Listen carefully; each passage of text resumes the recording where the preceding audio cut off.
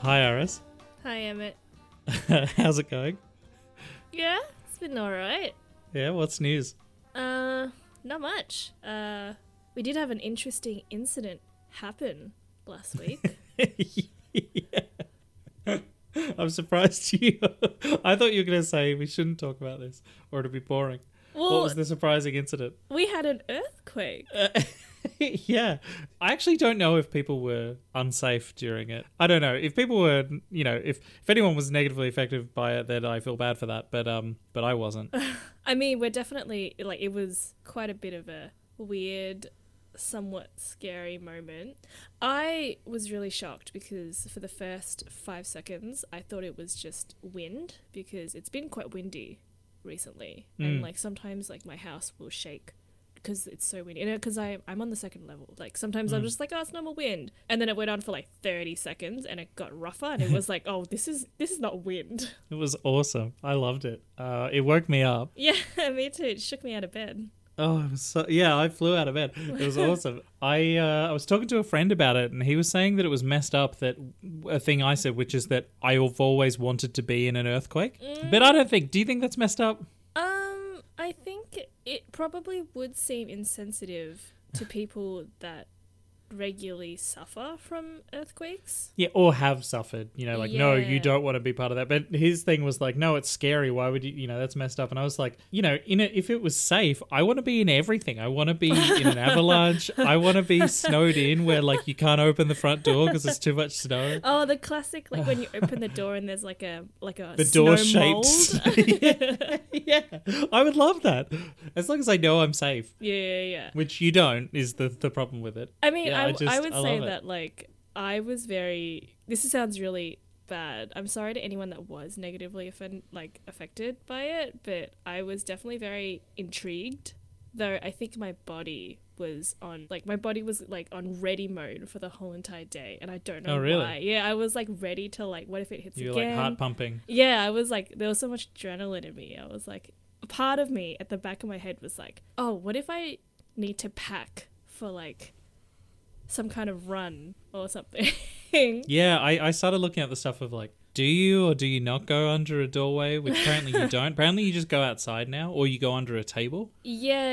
You don't want anything to fall on you. Yeah, you don't go in a doorway unless you really know that doorway is safe. Because you remember when we were kids, it was always the door frame thing. Yeah. But I also think depends on how your house was made. Yeah. But yeah, it was cool. I thought it was fun. I always rare weather. Hail, I think, is the best weather. I know literally now it's okay, it's episode 6 and we're now talking about the weather, but I like it, okay? I like hail. It's I okay, think we're not a weatherpod podcast. Oh my goodness, I can't even speak. Welcome to the weather podcast. A weather podcast is such a funny idea. Every day there's new, it's new. Oh, what are you listening to? Oh, I'm listening to the backlog of the weather. Oh, did you know that last week it rained? Or we could talk about other countries and what they're experiencing. It could work. I've told you my app idea about the app that just tells you if it's raining somewhere in the world. I like the idea. It's a very simple app, but I don't know how to make apps. This is another. I'm just throwing out an idea into the wind. Yeah, if someone wants to make that app, then Emmett just needs a credit. I don't want there to be any other extra features. I just want it to tell you yes or no if yes it is raining. So what? It's just an app that has a yes or no thing. No statistics, nothing. It's just yes or no. But it needs to be true. It needs to be accurate. Okay, so it can't just be you press it and it'll just 50-50. Well, yeah, I think the thing is that probably you would say all the time, you would just say, yes, it's probably raining. But I want it to be connected to weather stuff just so it can literally tell you, yes, it is raining somewhere in the world. And not when I've told people this idea before, they're always oh, but then, so you'd want to know when it's going to rain because, then they can plan for it. I was like, no, this is just is it raining? They don't understand the app. So listeners, we've got a new Grouch Cushions official app for you. Is it raining? It's the stupidest idea. I think I can come up with much more stupid ideas than that, but Do you know what the worst thing is? Is as stupid as I say it is right now, I would still use it. I think it would be comforting. Well, you could add more features in terms of like the only features you would do would have to be current stuff. So it would be like, yes, it is raining, and here is a webcam of a city street where it is raining. A webcam. Okay, that's okay. You you do like snow cams, stuff like that. Yeah. This would be like a rain cam. Is it raining? Yes. Here is where it's raining, and then you'd be able to listen to the rain. It'd help you sleep, I think. I like the sound of... Oh, actually, this... Oh, did I tell you about... So, okay, this, again, I'm not trying to sound like I'm advertising stuff, but I just like new features and things and describing them. There's a new feature on the new iOS where you can have background sounds that happen, like, regardless of where you've got... you're listening to a podcast or something, there'll be background sounds, and so you can drown more sound out. And one of them is the sound of rain. The most comforting feeling I found, I was mowing the grass while listening to the sound of rain. Oh, that was wonderful. I really loved that. It was so relaxing, just feeling like, oh, is it raining? But I was mowing the grass, which you wouldn't do in the rain. Oh, it was really, really nice. And I would recommend it to anyone. Go out there and mow the grass while listening to the sound of rain. Do it. But I guess we should tell... What do you think of that, Iris? No comment. I don't feel the same. You've never mowed before. I've never mowed to the sound of raining. Do you find rain relaxing? What do you find relaxing, actually? You don't seem like a very relaxed person. Yeah, my shoulders are like always in a knot, and people always comment. What do I find relaxing? That's the same here, actually. I don't know. I don't find... I'm not like one of those, oh yeah, I like to fall asleep to the sound of rain. It's very cozy. I don't know. Like, I'm one of those people that like sticks my legs out of the blankets. Like, I don't want to know this. Like, I don't want to know. I don't know what I don't know. You and your double bed that you treat as a single bed. Oh my goodness. Because half the bed is covered in stuff. Hey, don't... That never moves. Important storage space. Well, don't worry, Iris. The only people listening are people that know us. All right. What do I find comforting? Oh, okay, this is really weird, but I find my computer fan very comforting. But this is also a very dangerous can of worms that I'm about to reveal. I know this is really bad. Please don't message me and tell me it's really bad, because I know it's bad. I just do it anyway. But I don't turn off my computer ever. I just turn off the monitor. Well, hopefully our listeners find your computer fan comforting too, because I think they've been hearing it in every episode. Oh, I'm so sorry. Oh, I'm so sorry. I know it's bad. I know. This is just one of those things where we wouldn't have, there's benefits and there's bad things about recording remotely, and we weren't initially going to record remotely, but it's COVID and we have to. Yeah. But speaking of, recording and episodes and making this podcast, this is, I guess, a very special episode or a very sad episode. You decide. I mean, yeah, it's pretty bittersweet, I would say. Like, I had a lot of fun making these. We haven't said it's the finale of the season. Oh, sorry. Whoops. It might be, this might be the only season. It really depends on what, if people like this or not. I hate thinking about that kind of stuff, though.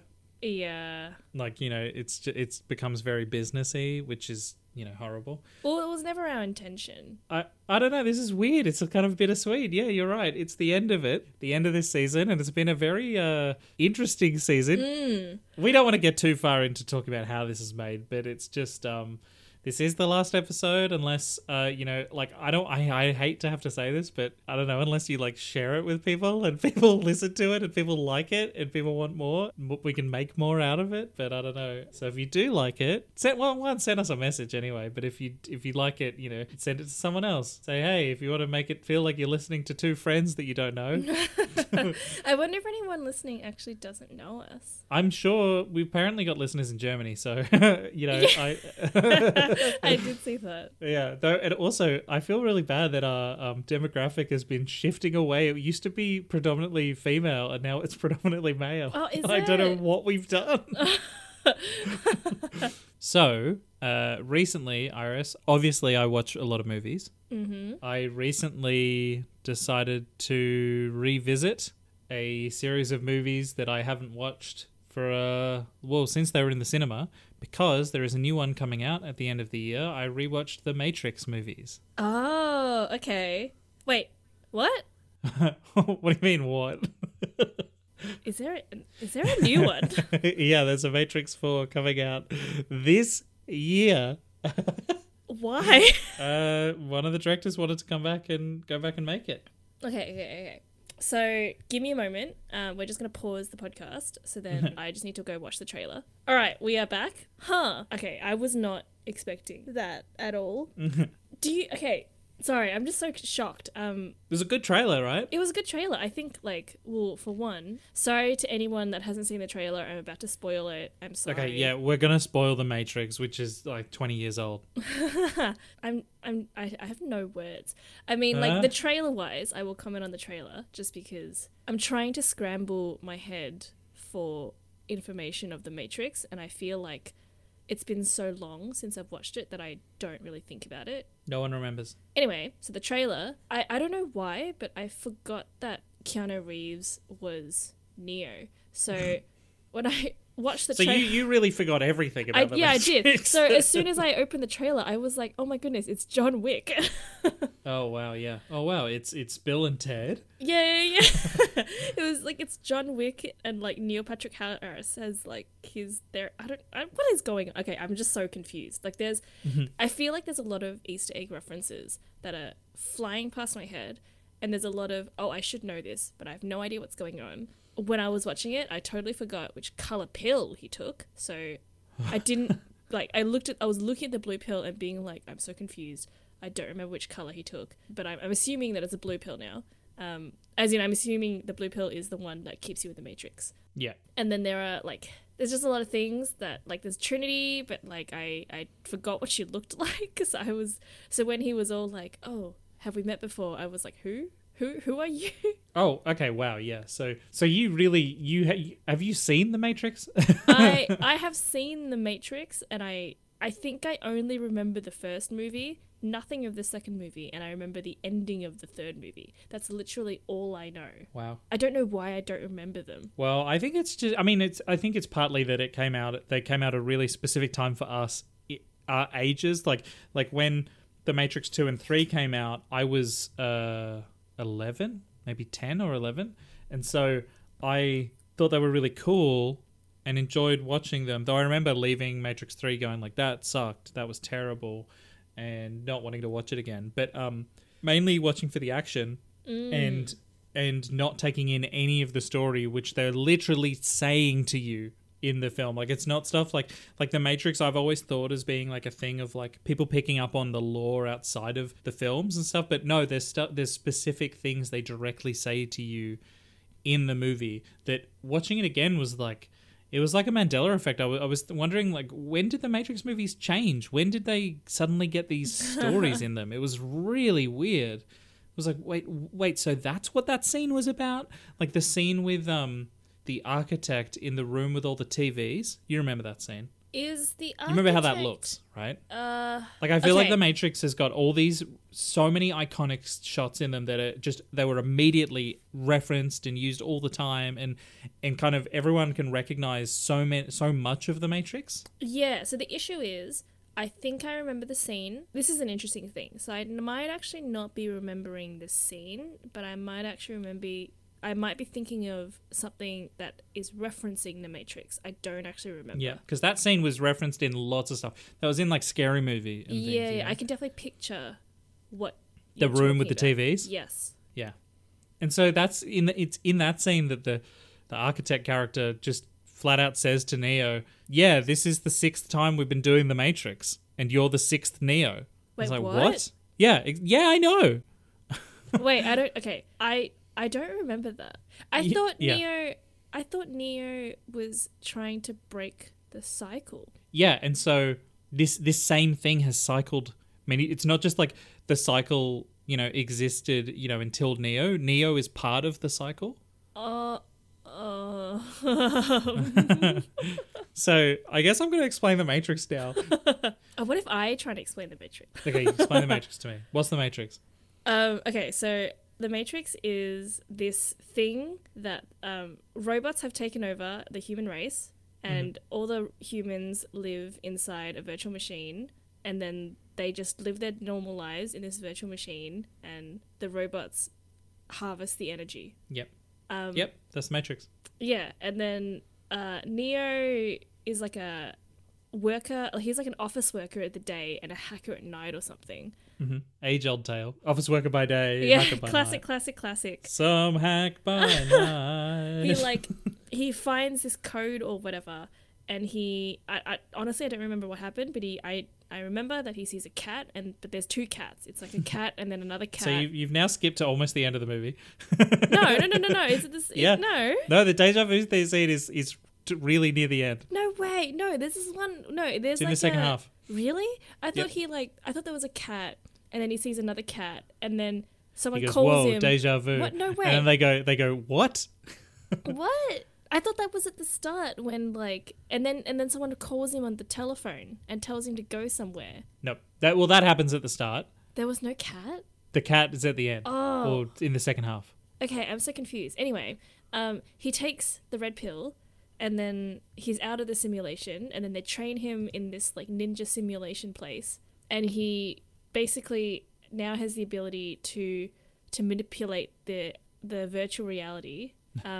But then there's an agent who is the guy from Lord of the Rings. Yeah, Hugo Weaving. And then they don't get along because that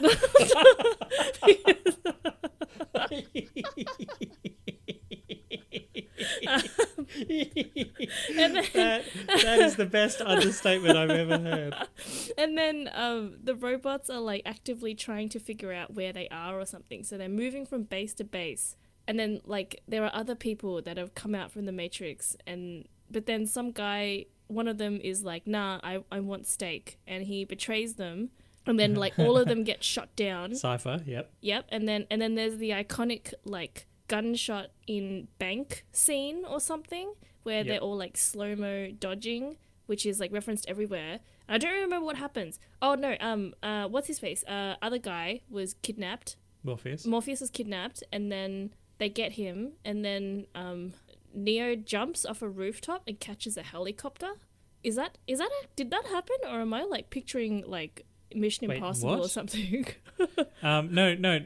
Morpheus jumps out of the building and Neo catches him. Is there a while helicopter? hanging off a helicopter? Okay. Same thing. Whatever. I don't know what happens after that. I think they go back. I don't know if you know what happens before it. and then Neo is asked if he wants to be part of the Matrix or something. I don't really remember, but then I remember he flies off into the sky. Yep. And then Okay. I have no clue what happens in the second one. And then the third, and then yeah, okay. Okay, so what I'm going to do is, because I don't know if anyone notices or anyone uses podcast players that have chapters in them, but I put chapters in. I'm going to have a chapter that says Iris explains the Matrix, and then I'm going to have a chapter that says Emmett explains the Matrix. So, okay. And I mean, just skip if you don't want to hear about the Matrix. It is the last episode, who cares? I mean, so pre the Matrix, pre the movie, okay, you've got, the humans and machines war, and the humans decide to, blot out the sun so the machines can't get any power. So the machines, to get power, they start harvesting humans, yeah? and they grow humans and put them into basically these battery machines.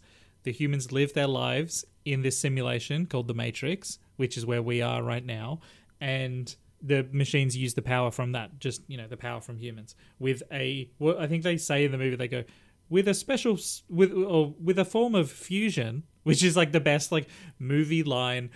I love when movies talk about fusion, because it's just like, oh, this is the way we get power button. So the thing is, the machines wrote the Matrix. It's a program. As part of that program, there's flaws in it, which is like, they have tried to fix it and they can't fix it. One of the flaws basically means that some humans can reject the Matrix and basically break free. And the humans that have broken free, they then, learn the truth about what's happened, and then they basically form like a resistance in the real world in a place they call Zion. Do you remember Zion? I do. It was a ship. No. No, it wasn't? No, Zion's a place. The ship that Morpheus is on is the Nebuchadnezzar, and then I thought the Zion was one of the ships. No, yeah, it's like a whole like underground system. Right. And so the humans have all congregated in Zion, and they're getting prepared for there's going to be a war. We're going to have a war for Zion because the machines are trying to, get into Zion and kill everyone. They've basically, Morpheus puts all his hopes into Neo because he's like, oh, Neo, you're the one that will be able to stop this and fix it all. They're doing all this stuff, running around, doing stuff, trying to figure things out. Partly the thing with the one is that Neo is able to, he's able to figure out the Matrix and manipulate it heaps more than other people can, and that's why he can do things like fly. Mm-hmm. And so in the second movie, it's like they're doing this whole thing about how they're preparing for this coming war that's going to happen. And then at the end of the movie, spoiler alert, at the end of the movie, Neo gets to this room with all these TVs and the architect there, and the architect is a program, and he tells Neo basically, yeah, this has happened heaps of times before. You've got a choice right now. You can reboot the Matrix for everyone, and the machines will get into Zion and they'll kill all the people. But it means that if you do that, we'll let you reboot the Matrix and start over again and have some new people be free, and you can start Zion again. He was saying basically this whole Zion thing, this whole like human resistance thing, is basically the machines knowing that there is a flaw in the Matrix and basically allowing the humans to herd themselves together so they can kill them and restart. Wait, so then all of them die, including Neo? Yeah, and he was saying that that's happened 5 times before. And he was saying that basically the choice that Neo has is a choice that the previous 5 The Ones has made, which is to reboot the Matrix and allow the machines to kill the currently free people in Zion, because it means humans get to keep living. Neo's other choice is basically don't do that and don't reboot the Matrix, and it means that the humans might die out, and it means that they might never... It means that this might be the time that they die out for good. Yeah? So Neo chooses that. So he chooses to potentially have humans die out for good. And then in The Matrix 3, it's a whole thing. Wait, that's not the end of The Matrix? That's the end of The Matrix 2. And then there's the third movie. It's bizarre. There's so much story in these movies. Do not remember that whatsoever. And yeah, so basically, like, it's... The first movie is the movie that spends maybe the most time in The Matrix, and then the second and third movies keep spending time in the real world. And at the end of The Matrix 2, Neo realizes he has powers in the real world too. What? Yeah. Okay. They come across machines, come and fly at them, and he puts his hand out and he makes the machines die using his hand, and he's in the real world, and he's real just man. Okay. That I definitely don't remember that part. And then he goes into a coma, and then the third movie starts, and he wakes up out of his coma. Oh, yeah, and so Agent Smith, who's the agent, the thing with the agents is that they are, they're programs in the Matrix that are basically designed to kind of, like, try and find people who are, like, rebelling against it and, kill them. They're kind of there to prevent people from getting free.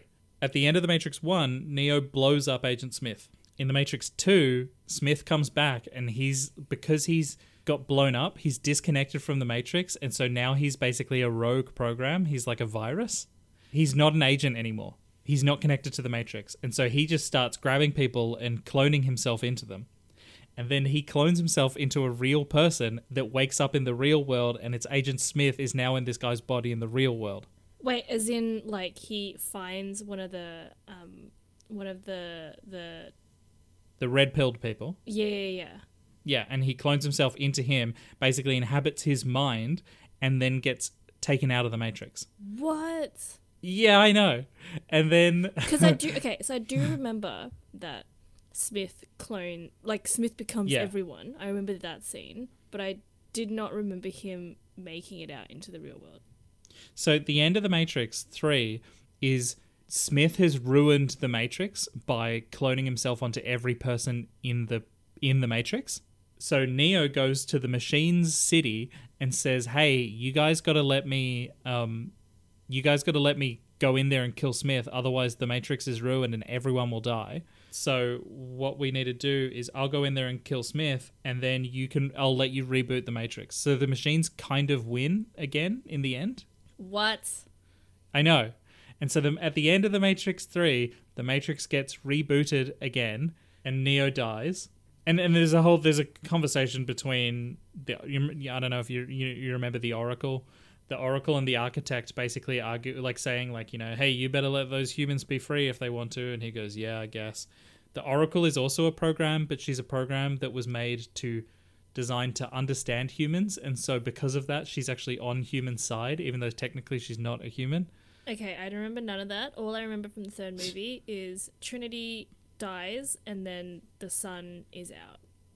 Oh, yeah. So the sun is out at one point when they basically, because you know how I mentioned it, the humans had blotted out the sun? Yeah. Because the earlier machines had been running on solar power, and so they basically they say nanites into the air that basically just make it all dark. There's a bit where they fly above the clouds and it's just like, oh, it's sunshine above. Like you kind of forget that the real world is the real world. There's a really cool tiny little moment, and yeah, Trinity dies. So now, Iris, I guess we have no one listening to this episode. So we can talk about whatever we want. Listeners. I just thought it was... are you surprised how much story there was? Yeah. I feel like I must have blocked out everything that I remember from The Matrix, but I also didn't watch The Matrix in the cinemas. I watched it in my mid-teens, but I guess I don't remember anything from my mid-teens now. Yeah, I remember seeing the third one in the cinema, and I guess I didn't get it and I hated it. And it makes perfect sense that it's something that watching it again, I'm loving it, because it's a, early 2000s trilogy with questionable CGI that everyone decided was bad. Does that sound like something to you? Yeah. And I love the Star Wars prequels, so... The interesting thing is that, like, I feel like I may not remember all of the immediate Matrix scenes, but I feel like I know enough of it because it's been so heavily referenced everywhere. Yeah. And so, yeah, I guess the fourth one is going to be a seventh version of The Matrix, and I guess Neo and Trinity, like, somewhat remember what's going on. Are they back in the system? Like, I thought they died. It looks like, yeah, they both died, but I guess they're back in the system. It's I don't know. It's exciting. I'm excited to watch it. I feel like, I don't know, I like, well, I've talked before about how I just like when, I like when people who don't think like other people get given big blockbuster budgets. It's like George Lucas, you know, he doesn't make movies like other people do, and so I really love when he makes a movie, even when it's bad, just because it's so exciting, because huge blockbuster movies are usually so designed by committee that, like, you know, they're good to the point of boring, whereas a boring movie made by someone who's kind of almost confused about what they're doing, or they've got like a very specific idea about what they're doing. I think that's kind of fun. Like, and so the Matrix movies, it really feels like it's like these, the directors got thrown so much money after the first movie that it was like, oh wow, these are really wild rides. Watching 2 and 3. Do you think that the writers / directors knew the story of part 2 and 3 when they were making part 1, or do you reckon they were just given a budget and they were just like, what about this? How about this? And let's connect this and this. I don't know, because I feel like they must have, because there's just so much going on, and they had a really busy year the year that because 2 and 3 came out within 6 months of each other. Whoa, okay. Yeah. And in that same year, do you know about the Animatrix? No. So the Animatrix is a direct-to-DVD, basically collection of anime shorts that are set in the Matrix world. And so 2 of them are like telling you the story of, you know, what happened during the humans and machines war, you know, and all that stuff. And it's I mean, I think overall it's pretty boring, but a couple of the shorts are pretty cool. But like that, so that came out the same year. So that's basically 3 movies that year. Plus, they made, while they were making Matrix 2 and 3, they filmed all the cutscenes and wrote the game Enter the Matrix. Do you remember that game? I remember the game. No, I didn't play the game. I remember the demo, I think. So that game, the cutscenes were just basically scenes of the Matrix movies, specifically for the game. Like, they made them on set. And so they had the busiest year ever. Yeah. And then it's only one of them coming back to make the 4th movie. So it's very interesting. I'm excited to see it. And it's kind of like, I'm excited to see, you know, we're in kind of a bit of people talk about how we're in like a reboot culture at the moment. And, you know, it's kind of like we're getting new movies, you know, sequels to movies that came out 20, 30 years ago. It's just fun to now see it's like, just applying that same theory of people that make movies that are very different to other movies and now doing that within the kind of reboot blockbuster thing. I think it is very interesting because I feel like I almost think that there are a lot of honestly in my head there's one specific movie that I can think of, but there are a lot of movies that have sequels that I feel like were bad but given time probably would have been a bit different. Yeah. Well, the one that I'm thinking of the top of my head is Donnie Darko. Oh my god. Where the sequel was like, yes, Darko. I definitely think you needed time to create a sequel. This is not what I wanted. Well, I think that's kind of that's like an unsequelable movie though. Yeah, it's true. But I feel like, I don't know, I just think in my head, if there was to be, let's just pretend that S. Darko doesn't exist, but if there was to be a sequel, it would be interesting if it was a movie made in modern times in that universe. So what, you just... Because the thing is, it doesn't have to be about Donnie. Because you can't have Jake Gyllenhaal. But then what's the point? I know, the movie's called Donnie Darko. It may as well be called Jake Gyllenhaal, the movie. I'm thinking about it now and I'm like, I don't even know what I just said. The only way you could do it is by showing yet another timeline in that. Because that movie shows 2 timelines. Yeah, but Spoiler alert. But obviously you can't because Jake Gyllenhaal is, you know, older. Yeah, I guess you could show him being old now.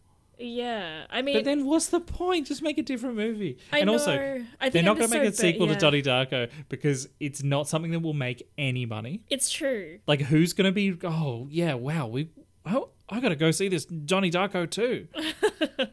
Did you know that Donnie Darko 2 already came out? It was called S. Darko. But if S. Darko didn't exist and Donnie Darko 2, or whatever it would be called in whatever age it is considered now... I feel like I feel like people would be interested. And if it's a bad movie, it's just whatever. It's just a joke movie. The problem is, though, is that it's just such a funny example, Iris, because also that director hasn't made anything good since. It's like he barely made Donnie Darko good because if you watch the director's cut of that movie, it's way worse. Oh, really? So it's like all of his ideas are just, I think they're bad. And so it's like, it's because usually it's like, you can kind of get people to rally for a reboot if it's like, oh, the original person is coming back and they've got a strong idea. But with that, it's like, oh, I don't want him to come back with a strong idea. It's sort of weird because I feel like Donnie Darko did such a weird thing at the time, but it also just like, it's weird because when I think of the movie, all I can think about is the song Mad World. I don't know why. Like, it's just like, Mad World is like, also a very iconic song. That is so just related to that movie in such a strong way. And Gears of War. Yeah. I feel like it was almost weird when it was played in Gears of War because I remember hearing it when I was playing Gears of War and thinking, oh, this is from Donnie Darko. I never got into those Gears of War games. It was an interesting game. I will say that, I mean, I don't think the person that I played with is ever listening, so it's fine. But I was terrified, and I don't know why. I think it's because I'm, like, not very good with those kind of enemy graphics. So I was just really freaked out for the whole entire thing. Oh. And it's not that I'm bad at shooters. I just was like so freaked out. So I was like hiding behind NPCs. But also there were like lots of very dark themes that I was quite nervous about, I think. Okay, Iris, hypothetical. Uh-huh. You get, I don't want to say God talks to you, but like a higher power in the universe speaks to you, okay? Uh-huh.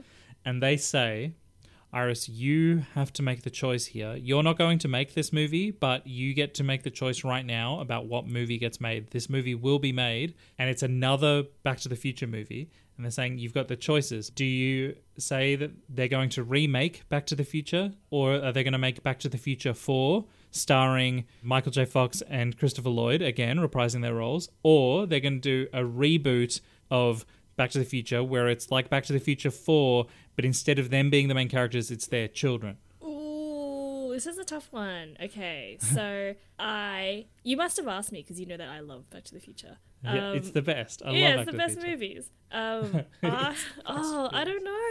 I feel like I want to say remake because I want to see Back to the Future in like 2020 whatever year graphics. Like I want it to look like this actual like crazy graphical cyberpunk thing that it could have been. But with that, they're remaking Back to the Future 1, and it's set now, and they only go back to the year 2000. It is, yeah, like, obviously they would have to change the, I guess it'd be 90, the time. right? Yeah, they would have to change the time. It wouldn't work, right? No, it wouldn't, that's the thing, it wouldn't work because it would ruin... I think the best choice is Back to the Future 4. Yeah, see, here's the thing, right, is that in my head, I just want to disregard the Telltale games. Yeah. So disregard the Telltale games. And that is Back to the Future 4. Yeah, and you're doing a new thing and it's Back to the Future 4. Yeah. Would Okay. you say that's it, or would you say remake or reboot? Oh my goodness, it's so difficult. I don't know because like, it's like you don't want the story where it's following new people, right? no. I mean, no. It's not that I don't want the story to be following new people. I don't mind if it follows new people, but I feel like the original characters would have to have a huge role. Yeah, they need to like actually. This is so stupid. I'm sorry. This is so stupid hypothetical. I just loved Back to the Future, and I think about it a lot. About like when I was a kid, I was like, "Oh man, I wish I got another Back to the Future movie." I knew there was the Back to the Future cartoon, Saturday morning cartoon show. I just feel like growing up, I didn't realize how much of a big influence Back to the Future had in my mindset for so long until I had an argument with someone about how time travel would hypothetically work. Because you really stick to the really flawed Back to the Future time travel theory, right? No. It's because I love time travel Back to the Future. I love how stupid it is. No, it's because I think that, like, I don't... Okay, so the thing is, I don't mind... Because we don't... Okay, I'm going to say that none of us know if time travel works, and if it does, we don't know exactly how it is. I just think it's really important that someone references how they think their system of time travel works, and then they continue their train of thought. But they can't, like, just jump and be like, I'm going to take this idea and this idea. No, stick to one reference point. Wow, you're really strict. No, it's just because it breaks the whole entire, like, ideology behind. People get so funny about time travel. Wasn't there, like, a thing ages ago about how they wanted to have, like, a time travel party and then no one showed up? Yeah, I think it was Stephen Hawking. He put out an invitation to a party after the fact. Ah, unlucky. But maybe people just didn't want to go. They didn't want to hang out with Stephen Hawking? But personally, I think you wouldn't be able to... okay, I don't want to get into the whole thing about time travel, but I personally think that if time travel hasn't been invented yet, then you wouldn't be able to go back to earlier than it was invented. Oh, that's interesting. I think it would have to be basically the moment that the box is on, that's the earliest you can go to. Yeah. I mean, I don't know. It could be Who a knows? one-way thing. It also could just be that like in Back to the Future and you go mess stuff up and then you start disappearing. But your kids are going to love it.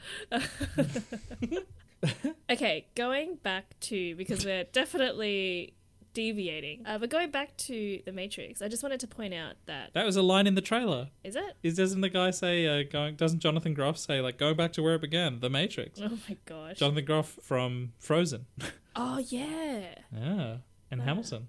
Oh, yeah. That's right. Anyway, sorry, I just, sidetracked. I think it is quite strange that The Matrix came out, and then a year before The Matrix came out, The Truman Show came out. Because they're kind of similar in, like, their philosophies. Yeah, but neither of them copied each other. They just happened to be similar, and they happened to come out at similar times. I think that concept is very interesting. Yeah, that's interesting as well, because they're kind of, they're pretty different movies. You know, but in a way, yeah, I understand what you mean about how, like, yeah, someone realizing that the world they're in is not real. It's like they've taken an idea and two directors have gone to two different routes with where they want to go. I think that's very interesting. There's a movie that just came out. It's on Disney Plus called Free Guy, the Ryan Reynolds movie. Oh, I've seen a trailer of that. I just watched it. It's kind of like that Truman Show Matrixy thing as well of, yeah, a character realizing the world they're in is not real. But they're also not real. So that's another thing on top of that. Yeah. I thought it was all right. But yeah, that's because I would never have compared the two, Truman Show and The Matrix. They wouldn't spring to mind. I mean, I only know this because we studied The Truman Show in high school. Yeah, you've got Truman Show disease, don't you? Oh, I think about it a lot. I have thought about that. Of like, oh, but what if they are? But it's the most selfish thought. It's the most like, oh, I must be the most like important person in the whole world if everyone is faking it for me. Yeah. Well, it's kind of interesting thinking about it. I don't really know, to be honest, because I obviously haven't looked into it, but I'm going to assume that both of them were quite okay in the box office. Yeah, I think they both made a lot of money. So what I'm like thinking is like, if those movies came out now in let's say there's no COVID and we can all go to the cinemas, if those movies had just come out in today's society, would they still be as interesting? I mean, they would be interesting. Well, I think that's kind of almost impossible to think about because they're both so kind of important movies. I can't think of what cinema would be like without The Matrix at this point because they so heavily affected things. But Iris, what if they made a sequel to The Truman Show? I don't think they can. That's the thing. Like, what if they did and they were showing what his life is now? Oh, I feel like it would just be... I don't know. I feel like it would be one of those, like, trauma movies. Yeah, it would be a trauma thing. He'd be like in... Well, actually, it might be just like The Matrix Resurrections, where he'd be, having therapy.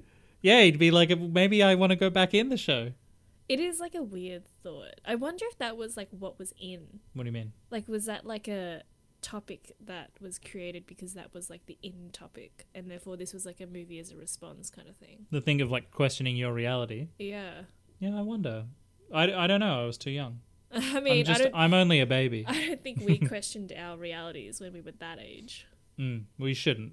It's sad, but yeah, I wonder. But it seems like it's kind of a timeless idea, right? I mean, it's too late and I'm too tired to think about like thinking to philosophers and stuff, but like the ideas of like I think therefore I am and stuff like that is questioning reality, so I guess it's related to that. But I guess it's in movie form, which it seems like in a way, so many movies have been done, like so there's no original ideas, but movies have only been around for like 100 years.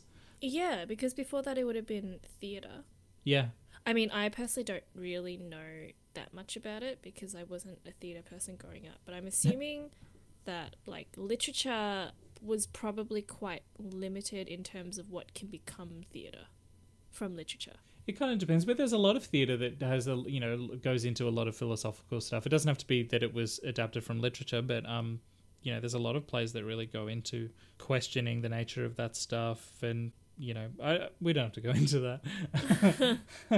But that is interesting to think about. Like, I mean, maybe there was a radio show that was like the Truman Show.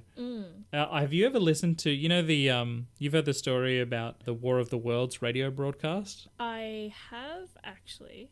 Where it was presented as if it was real, like as if it was a real news broadcast. I listened to it's a great story, and I listened to, I found the actual show and listened to it. It was fantastic. It was really still amazing to listen to. I love that idea. It's the kind of big tricking people, and it's happened a few times. There's a great Radiolab podcast episode about the few times that it's happened that people believed what was going on. I remember someone recommended it to me after I said that I liked the Welcome to Night Vale podcast. Oh yeah, Welcome to Night Vale creeped me out. I couldn't listen to that. Yeah, because I remember like thinking, oh my goodness, what if that stuff is real and like it's actually happening somewhere, and this is not like a fictional podcast, it's actually just someone's cry for help. Imagine if any podcasts were real. Imagine if Serial was about real stuff. Oh my goodness. But I think we're making a podcast right now. I think there's a lot of room for podcasts to be able to do stuff in that kind of real, semi-real way. I've got a few ideas for things actually about that. But they're not stupid ideas, so I'm not going to give them out on air. Well, I think it's an interesting concept because I do feel like where we're going, we're shifting towards that kind of model. Like, as much as it sucks to say, but I do think eventually podcasting will be so convenient that other sort of media might eventually start to dwindle. I think. You think podcast is going to keep growing and growing and growing? I don't know if it's going to keep. I don't know if this current platform of podcasting will continue to grow, but I do feel like convenience will always be the way to go, if that makes sense. I think the whole entire concept of podcasting is that like the whole hit pause whenever you want and then press play when you want, download wherever you are, and it's on your phone, it's on the go, it's on your computer. I feel like that makes everything so convenient and so accessible, whereas like live on air obviously is great because there's interaction, but it's very easy to miss. Yeah, and I don't care about live interaction. In fact, when I listen to podcasts where they do live shows, I think those shows are always the worst ones because I don't want to hear the fans talk to them. What about like...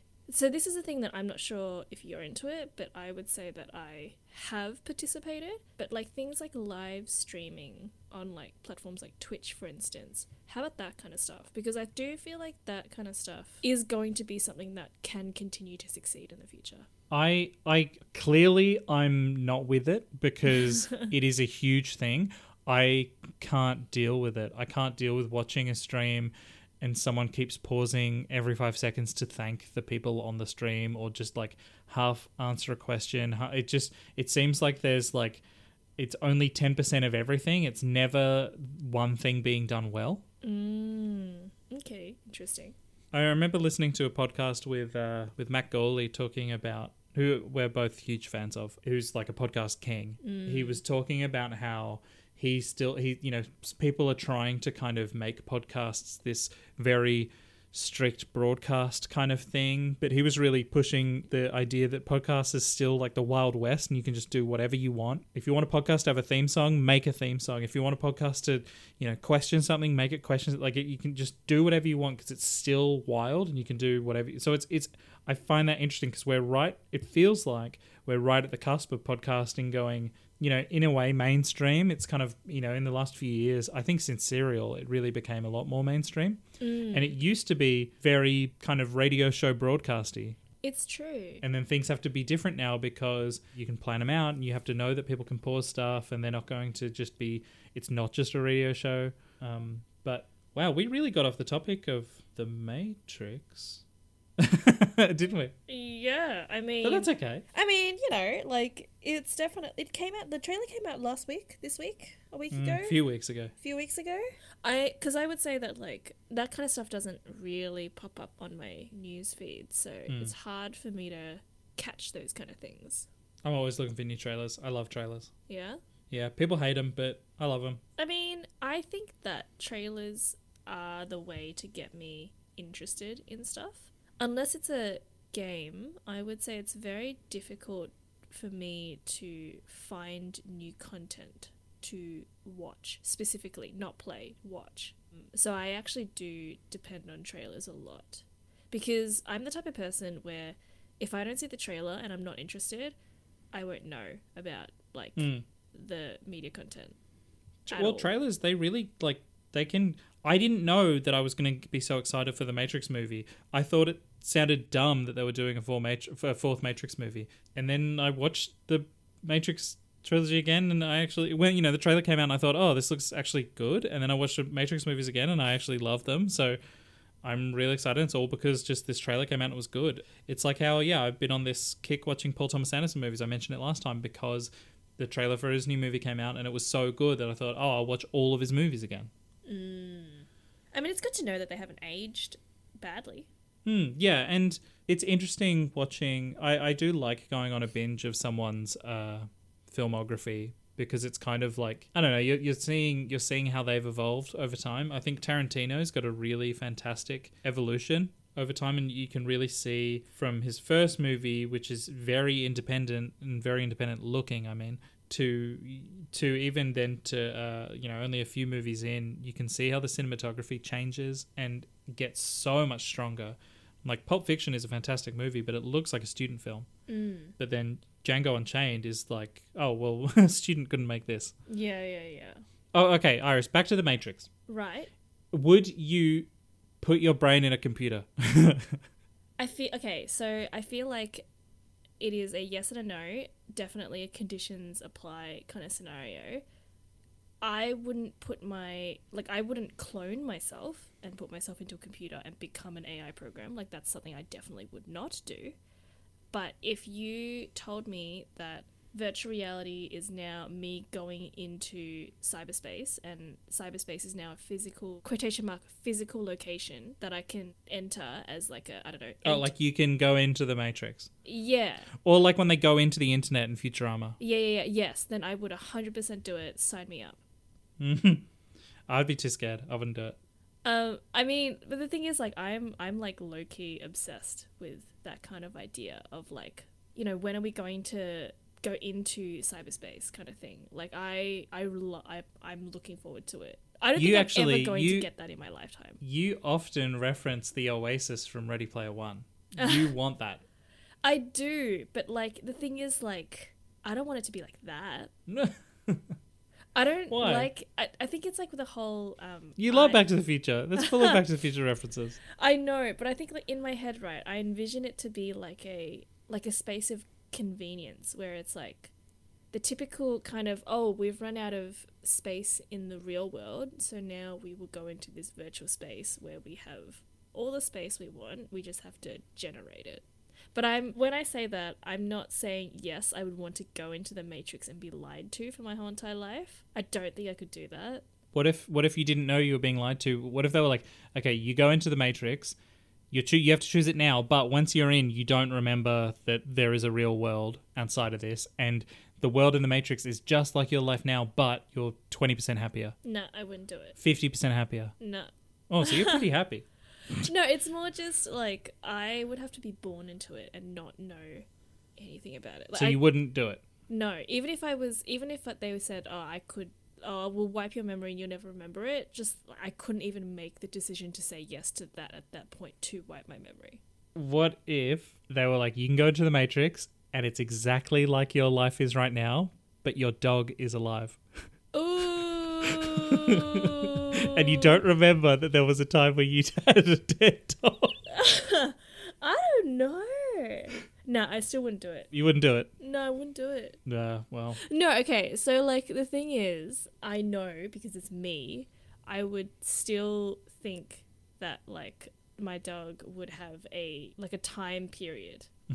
So then I would just be like, oh, he's getting old. Oh, but you'd like to kind of plug in your brain and go and hang out with your dog in there. Oh, yeah. That would be cool. Yeah. Oh.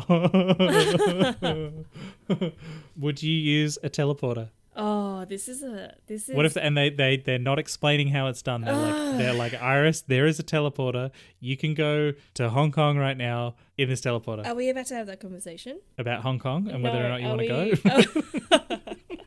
Are we about to explore my idea of what a teleporter is? I guess. So for me, a teleporter, there's no way that a teleporter would work.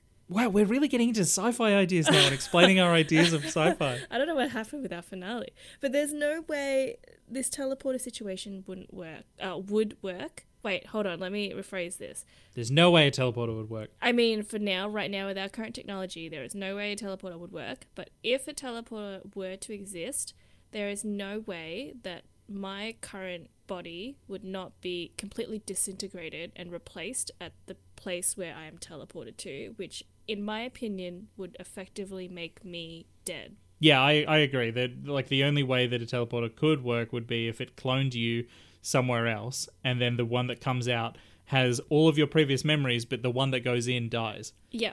But for everyone else, that wouldn't make a difference to them. No, right? because they wouldn't know. If I use the teleporter, to you, I would be the exact same person.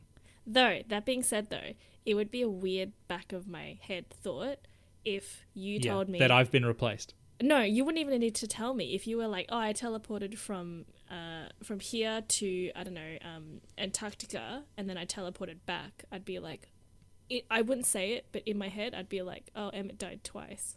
Emmett died twice. Oh, Emmett died twice. It would just, like, I don't know, like, it's the same kind of argument. Not argument, but it's the same kind of, like thought process that I have sometimes where I think, if my whole entire body was artificially replaced, would I still be me? ? I don't know. It's a very, like, cyberpunk thing. Okay, what if they were like, okay, yes, we disintegrate your body and we clone it when we teleport you, but we're going to put your brain in this computer and then put your brain into things, so your consciousness never ends. I think the thing is, like, I'm convinced that it wouldn't even matter because the person that gets teleported would still have my consciousness. Though that being said, it's kind of interesting if I think about it that, like, what if they continued on with my consciousness but they made different decisions or they defected or, like, changed? I don't know. It's hard to say, to be honest, because I feel like I would still not be me. I don't know. Yeah. Like, it's like, I feel like it would just be like, if I was given a new body, it would still be a weird feeling. Because effectively that's what's happening, is that, like, if they were like, oh, we're going to transfer your brain into a new body, which is like how they would do teleportation, I feel like it would just be like, oh, we're going to just give you a new body. Like, that's kind of what they're saying. Because I want to say right here, teleportation and super speed are very different things. I want to put that out there. Well, I'm glad you put that out there. Just in case people are like, oh, you know, how about superheroes or whatever. But they're also, superheroes are also fake, so whatever. Superheroes are fake? But, okay, what if... yeah, like, what if a company came out and they were like, we've got a teleporter. You can use it. But they don't give any more information. You would assume that it has to be the way that you think, right? Yes. What if they were like, it's not that way? Then I need them to give me a detailed explanation. They're like, we can't, it's a trade secret. Can't do it, won't do it. They're like, you'll be the same you. It'll be the same you. Can't and then I use it, and I'm the same me. Nah. But honestly, I'm not that desperate. Yeah. When I was a kid, I would have teleported in an instant. Me too. I was desperate to teleport as a kid. I really wanted to do it. But now I realise that I don't need it. I can just catch a plane. Yeah, it's like I don't need it. I can catch a business class plane and have a lie back and eat some nice food and have a champagne. But I will give it to my wife because I don't like champagne. And she loves it. So speaking of futuristic sci-fi stuff, what do you think is the future of media? I mean, I feel like I know the answer, and I don't want to say it because Yeah, because you're anti it. it's not that I'm anti it. It's more just like You are. I'm just being like that like old man shouts at cloud thing about it. Logically in my head, I know there's no reason to not want to be a part of it because I know it's a good idea and I know the benefits, but I just like I'm struggling to accept it. We're doing that thing, Iris, that you always do where you start talking about a thing without saying what it is. We're talking about the future of media being everything is a subscription.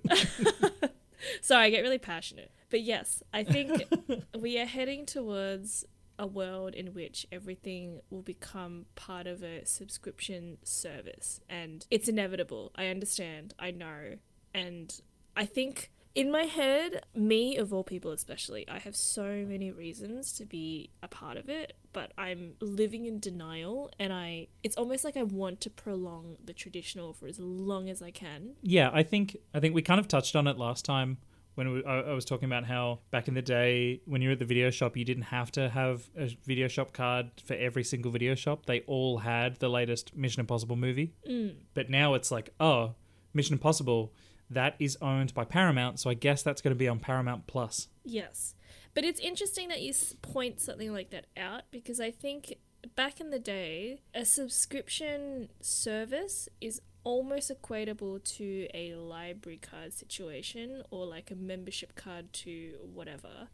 I feel like those concepts are similar, but for some reason I'm just not adapting well. I think it's because there's too many. I think the problem is that like at the moment there's too many to choose from and I don't want to be a part of every single one of them, but I'm also not quite comfortable with the fact that eventually all these services might be owned by one thing and that means that one person has monopolized everything.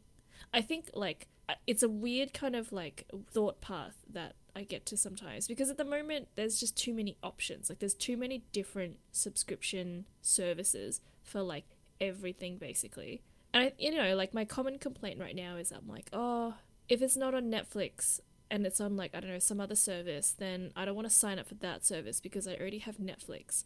But like if one entity was to own every single media thing, I feel like that would be quite unfortunate because that would be terrible, but that seems to be the thing that everyone is wanting. Which is like one of those like I obviously am thinking, oh my gosh, the solution is obviously if one person was just to own everything, then I don't have to subscribe to 20 different things. If everything was on Netflix, that would be better. Yeah, but then I also think about things like, oh, but if everyone was under one umbrella and that person monopolized, then there is a lot of room for error because that would introduce things like, whatever that person wants or whatever this company wants, then only that thing will appear. And you wouldn't get new stuff coming out all the time. You'd get new stuff all based on one schedule. Yeah. Rather than 10 schedules. Yeah. I think that it's interesting because, with this streaming wars that we're in, it's kind of, it's actually, there's kind of more stuff being made than ever before. I don't know if it means it's all good, but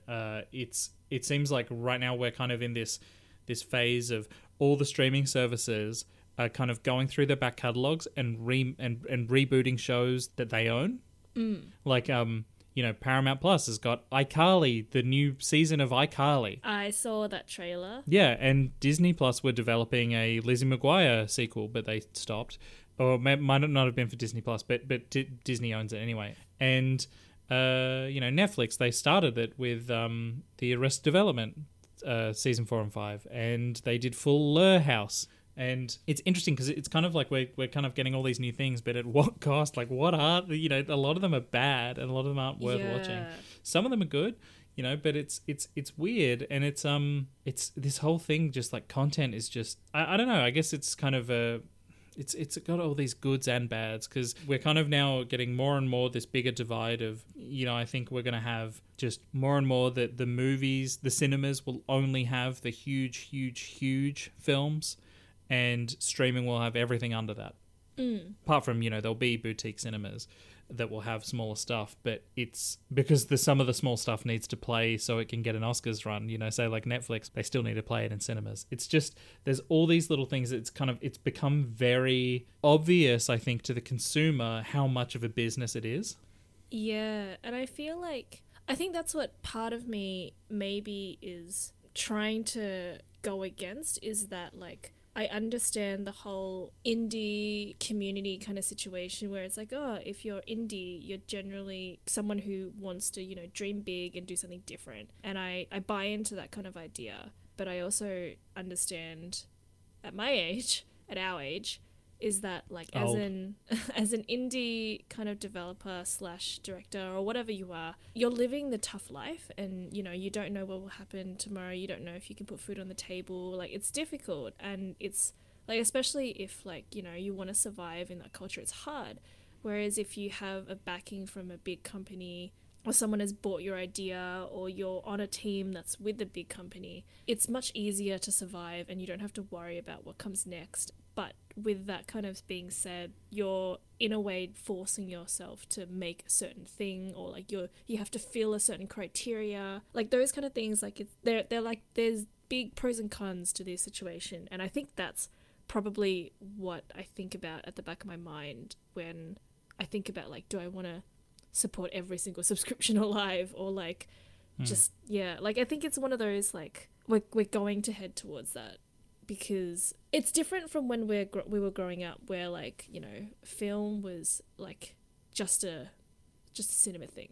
We would go on the weekends or whatever, or like cheap Tuesdays. But now it's like, oh, we can watch it at the convenience of our house or like wherever. And I feel like stuff like that has changed over time, and streaming is like the answer to like this demand that all of us seem to be having without knowing. Yeah, we've got a hunger for things to be more convenient. I think as like humans, we're just getting greedy for content, or we're just bored. I don't know. Yeah, I think it's interesting how difficult it is for people to subscribe to a new service, because I think it's this thing that we all know, and that the subscription services know too, that everyone has a tendency to forget to unsubscribe from things. Oh my goodness. Okay, this is like a big thing. Final Fantasy XIV is a game that I used to play basically every day for like 2.5 years maybe. And this is like a year ago, or maybe more. I'm not even sure, but it's been a long time since I've like opened that game. And it is a monthly subscription, and I have not stopped paying. Yeah. Because I've forgotten. Or like I constantly think, oh, I might go back. And I haven't for a year. So yeah, Square Enix is taking my money, and I just forget about it. And it's tough because it's like, I'll say I'll recommend something to someone. I'll say, oh, I've been watching The Morning Show on Apple TV Plus and it's really good. You, Iris, I think would be very unlikely to, like, just you as an example, would be very, it's tough to get someone to subscribe, even if that's $5 a month. Because it's just get 1 month of it, and I'll just get 1 month of it and turn it off. But no one will remember to do that. Someone does need to come up with a service that lets you kind of pick and choose what your month will be. Yeah. But no one's going to make it easy for that to happen. Yeah, I remember I forgot to unsubscribe to eBay Plus, and I ended up paying for 2 years. I got a trial of eBay Plus, and then they like weren't giving me free delivery or whatever whatever benefit it was, and then I went on the help thing with them, and they said, oh yeah, we're not going to give you the benefits until you start paying for it. And I was like, well, what's the trial for? So I cancelled it. Another thing that's really, really frustrating about these streaming services is that even if you have them all, you don't have everything. There's still stuff missing from all of them. That's just, you have to go to a DVD or a Blu-ray or something for, and it's just kind of, even stuff that's not on iTunes. But even then, if something's on iTunes, people are... If I recommend you a movie, how likely are you to watch it if it's on iTunes to rent? And that's the way you got to watch it. So I know that renting a movie on iTunes or renting a show on iTunes is actually quite affordable and very cheap, but I still won't do it. Yeah. And I don't know why. I'm one of, I think, 2 people I know that will actually get stuff on iTunes, but that's because I'm much more picky with what I'm watching. I'm not happy to just watch whatever's on Netflix. I very kind of specifically figure out what I'm going to watch, and I watch that. And that is based on recommendations and stuff, but it's less based on what the service is, and I think that's kind of my protest against that stuff, is that I'm not content to only watch Netflix shows. Yeah. But I mean, it's super interesting, because if we flip the script and we actually look at this from a video game point of view, because video games are also becoming like a subscription service in a sense. With Game Passes and stuff. Yeah, with like every platform seems to be developing their own Game Pass or like subscription service or like some sort of like library or whatnot where you pay like a certain amount and you get access to this library or this catalog. Some of them being like, you know, older games like than what Nintendo is doing, and some of them being like more recent games like what Xbox is doing. Yeah. And Sony's got PS Now, but it's not in Australia. Yeah, and Sony's always had stuff like PS Plus. Yeah, and PS Plus actually, if you have a PS5 and you get PS Plus, you're going to be upset about this, Iris, but they've got a collection of games that you just get. It's like a huge amount of games that you just get. Let me contextualize this. I've been trying for a year to try and get a PS5, and I cannot get one. I've missed every single drop. I have so many web pages open up dedicated to just refreshing pages, and I still have not had one yet. I got one. I know. It's so sad. But yeah, you get a collection of their like best games, you know, for PlayStation, and then Microsoft with Game Pass. Game Pass is an incredible deal right now. I can't remember how much it is a month, but whatever it is, it's amazing because it also includes EA Play. It includes the EA Game Pass thing as well. And you get all of Microsoft's first-party games day one. It's kind of, yeah, it's sort of weird where, like, I'm in a situation where these things exist, yet the only service I have is PS Plus. Well, you've got a Nintendo. But yeah, everyone forgets about Nintendo. It's only the online situation. Yeah. Which doesn't give me anything except for being able to play online. The Microsoft one is, you know, and there's tricks you can get. You know, you can always get like ways. Well, actually, this is another thing. This is kind of anti-subscription about it. Is people often will get PS Plus. And they'll go and find, you know, when, say, at the supermarket, you know, the Sony gift card is on sale. People will get a gift card and put that on their account so that they don't have to pay an ongoing subscription. It's easier to kind of reconcile in your head.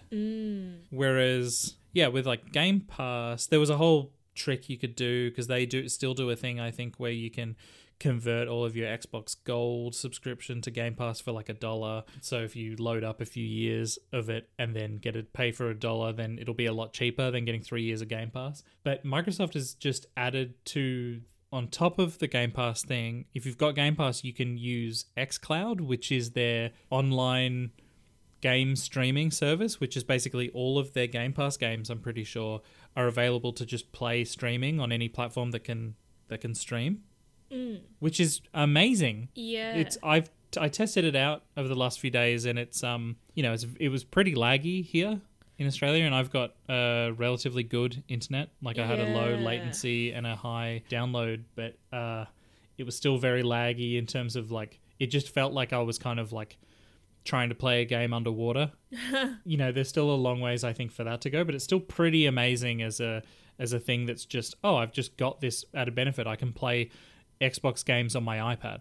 Well, the thing is, like, these services are great if you think about them, like, in a bigger picture, but the glaring issue, as you've just pointed out, for anyone apart from us who lives in the same place, but Australian internet is our biggest downfall in this idea, and we're never really going to benefit from the overall kind of convenience and all the pros if we still have the same internet. Which nothing's going to happen to fix that, so... Oh, yeah. Yeah, I've given up on that idea. But I think, I think in terms of, like, these kind of live streaming subscription services, I do think that they're, like, actually great. It's just we're never going to benefit from them. Yeah. I think the Microsoft one in particular is just, it is amazing, and you can really kind of start picturing like, okay, what's the future of Xbox? Is it even an Xbox? Is it, you know, you could potentially move to, if you just want Game Pass, could you just get an xCloud HDMI stick and just plug that into your TV? And then you've got a controller, and then that could be a lot cheaper than buying a $700 Xbox, you know? Well, yeah, that's another interesting topic because... I mean, there's been discussions for a while being like, when will consoles die out? And obviously, like, that's a really weird thing to think about considering, you know, the next gen is, you know, just coming out. So what are you talking about?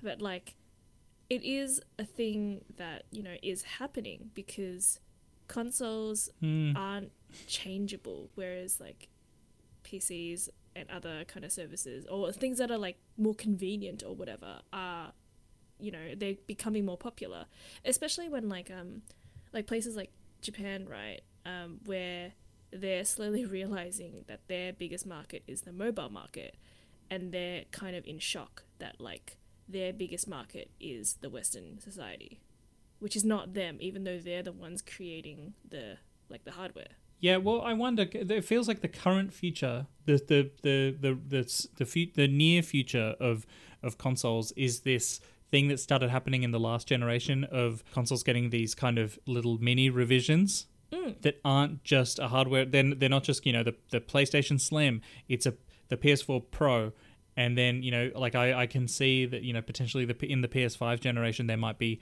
you know, 1, 2, maybe even 3 different kind of revs that boost it up a bit. Yeah. I mean, I feel like it's sort of weird because I've been modding my PlayStations for a while, but like... Modding them how?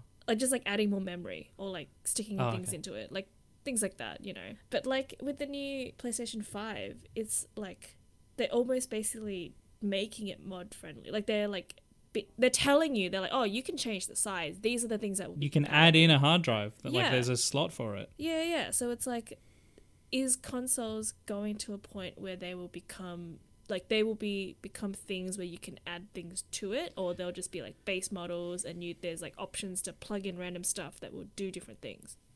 Yeah, well, I don't see consoles going away while you've got the console maker owning game developers. It's true. PlayStation's not going away while Sony makes games. It's true. You know, because where else are Sony games going to go? Though they're now putting them on PC. But I think they're going to find that that's a much lower market than console. Yeah. Well, I mean, they use games to sell consoles. Yeah. You know, is there a future where xCloud is an app that you can get on the PlayStation? I don't even know. That seems like a crazy partnership that you just, like, suggested. Or on Nintendo? Because potentially there would be less competition there. Yeah. Honestly, I don't know. Because, I mean, I feel like in terms of this kind of situation, the consoles are like their own entire country, and the PC is like the Wild Wild West. It's just so fascinating though with game streaming being it's a combination, you know, it's a combination of game streaming with game subscriptions, because I think like with Stadia and stuff, I'm not so sure what their subscription stuff is, but I'm pretty sure you do just need to buy the games. So it's like, you know, on Stadia you can get Cyberpunk and it will, you know, be on, you know, it'll be as if it's running on a hyper machine, but you still have to buy the game. Whereas with xCloud, with Microsoft, if you've got Game Pass, which is a subscription anyway, you've just got all the games and you can just access them all. It just seems very much more Netflixy and very friendly. Yeah, I do think it's like one of those situations where if everything does become a subscription service, then will physical copies be exclusively just collector's editions sort of stuff? Like, will they just be retconned to like merch type of I'd completely sales? forgotten about physical editions of games. Because I'm out of the both of us, I'm the only person that gets it. No, I get them occasionally if it's far cheaper. I'm different, as in it's like I want the collector's editions. Yeah, no, if it's not a game that I see myself playing a lot of, and if it's a lot cheaper, then I'll, you know, look at getting it physical, because it's just, you know, it is more hassle to have to get a disc, but I don't care about the collector's edition stuff. But you would do this for the Blu-ray. What? You would go out of your way to buy a Blu-ray movie. Oh, yeah, depending on the movie. Yeah, if it's a movie that I want to watch in, you know, the best quality and the, you know, the thing, because, you know, any kind of streaming is not going to be at the same bit rate that a Blu-ray is, then yeah, I'll go out of my way. But it's all personal preference, you know. I prefer movies and you prefer games. It is interesting, like, that even though things are heading towards a subscription, the two of us would still go out of our way to buy a physical copy of something that we like, even if it's on a subscription already. Yeah, even if there's a few things that I own Once Upon a Time in Hollywood on Blu-ray, and I own it on iTunes, and it's probably somewhere streaming. It's just that I wanted to experience that in different ways, and that was yeah, I guess yeah, that was worth it to me. But I think yeah, we're kind of going to get to a thing where it's really going to be almost everything is going to be subscriptions. I mean, you can get coffee on subscriptions now, right? Yeah. It's like it's one of those things where like people have actually commented and asked me why I of all people don't have a subscription to coffee. But like it's one of those like weird things where like I'm just being a traditional for no apparent reason, even though I know that I would probably save money on the long run. It just feels weird. Yeah, you'd have to do the thing. I would probably benefit too, but I don't want to do the calculation. I don't want to do the maths to find out if it would be cheaper because I don't want to know how much I spend on things. Yeah, it's also commitment. I don't want to commit. I feel like Yeah. I'm getting trapped into something. Yeah, it is. It is. It's kind of it's oppressive. I will regularly actually do audits of my you know what because you know you can lose track of how many things you're subscribed to. And I'll put them all together and just see like, okay, I don't need these, you know, or I do need these, or because yeah, you're finding that even podcasts now are a subscription through like Patreon and stuff, and you know they'll end up, you know, if you subscribe to a lot of them, it'll cost you a lot of money, but your money is now actually going to the creator, and that's kind of more directly to them, and that's not necessarily a bad thing. Well, it's not a bad thing. No, I think that's like, I think stuff like Patreon is such a different type of subscription that I forget that they are also technically subscriptions. Yeah, it's interesting. I mean, you know, hey, maybe season 2 of this show of Scratch Cushions will be under a subscription. Maybe we should just do that. Maybe we should just, without, if we don't get anyone to pay us to do it, we should just make a season of the show and put it behind a paywall. That sounds so bleak. Yeah. Yeah, it's grim, isn't it? It is, but like I feel like that's kind of the reality of where our society is heading. Yeah. Everything's going to be a subscription. Yeah. So, Iris, it is near the end of the year. Mm-hmm. It's getting towards, it's October now, so people are talking about Halloween, but Halloween doesn't really exist here. So I like thinking from this time about Christmas, and something I really like doing at Christmas, which I haven't been able to do, I guess, the last couple of years, is play board games with family. I see. Are you much of a board game person? Are you much of a card game person? No, I am not. I feel like I personally get very frustrated when I play board games because I'm not a very competitive person. So so I feel like I have to force myself to be competitive when I'm playing a lot of board games. Oh, because they can take a long time. It's like you have to stay invested, yeah. Yeah, so then I, like, not only do I get just, like, mentally drained, but I get more and more annoyed, or I get very, like, nervous when other people get competitive and I'm not, and I feel like I should be, or, like, I don't want to be, like, I don't want to appear like someone who's just, like, I don't mind if I lose, I don't really care. But, like, it is one of those internal struggles where I'm like, oh, I just want everyone to have fun together. I don't want us to fight. I had one time a few years ago, me and my wife had a couple of friends of mutual friends of ours, Iris. We had them round for dinner and to play board games. So we played Monopoly, and we didn't know that the guy was so competitive, and so me and other friend, at some point we just gave up. We just walked away from the table, and then my wife felt like she had to keep playing because he was so competitive. I know exactly who you're talking about. That's so funny. It was really like, oh wow, I'm seeing another side of this person. They're so competitive about Monopoly, and the problem with Monopoly is that it goes forever and is the worst. But yeah, I don't know. I found in the last few years I kind of really got into board games and got more into them, I guess, and started kind of really trying to find, you know, good and unique and interesting board games. I don't know. I find like it's a thing that as children you only get to play specific boring games. Yeah. You only play Monopoly, you know, or you only play the Game of Life or something like that. Yeah. Well, I am an only child, so a lot of sort of board gamey things that I got growing up were single player things. Ah. So I had a very different perspective growing up. So I generally lean towards things that, like, you know, are cooperative. So if I want to enjoy this board game experience, I need to play a game where we're playing against the board or something. Yeah, interesting. Because, yeah, I haven't played too many cooperative games. But I do love D&D. Yes, actually, yeah. I used to run a D&D game. But that being said, I get very nervous because I understand that I get very intense about simple things like collections and hoarding, and I feel really bad if I feel like I'm holding back the people I'm playing with by trying to investigate too much. Oh, and that's a really cooperative game, really.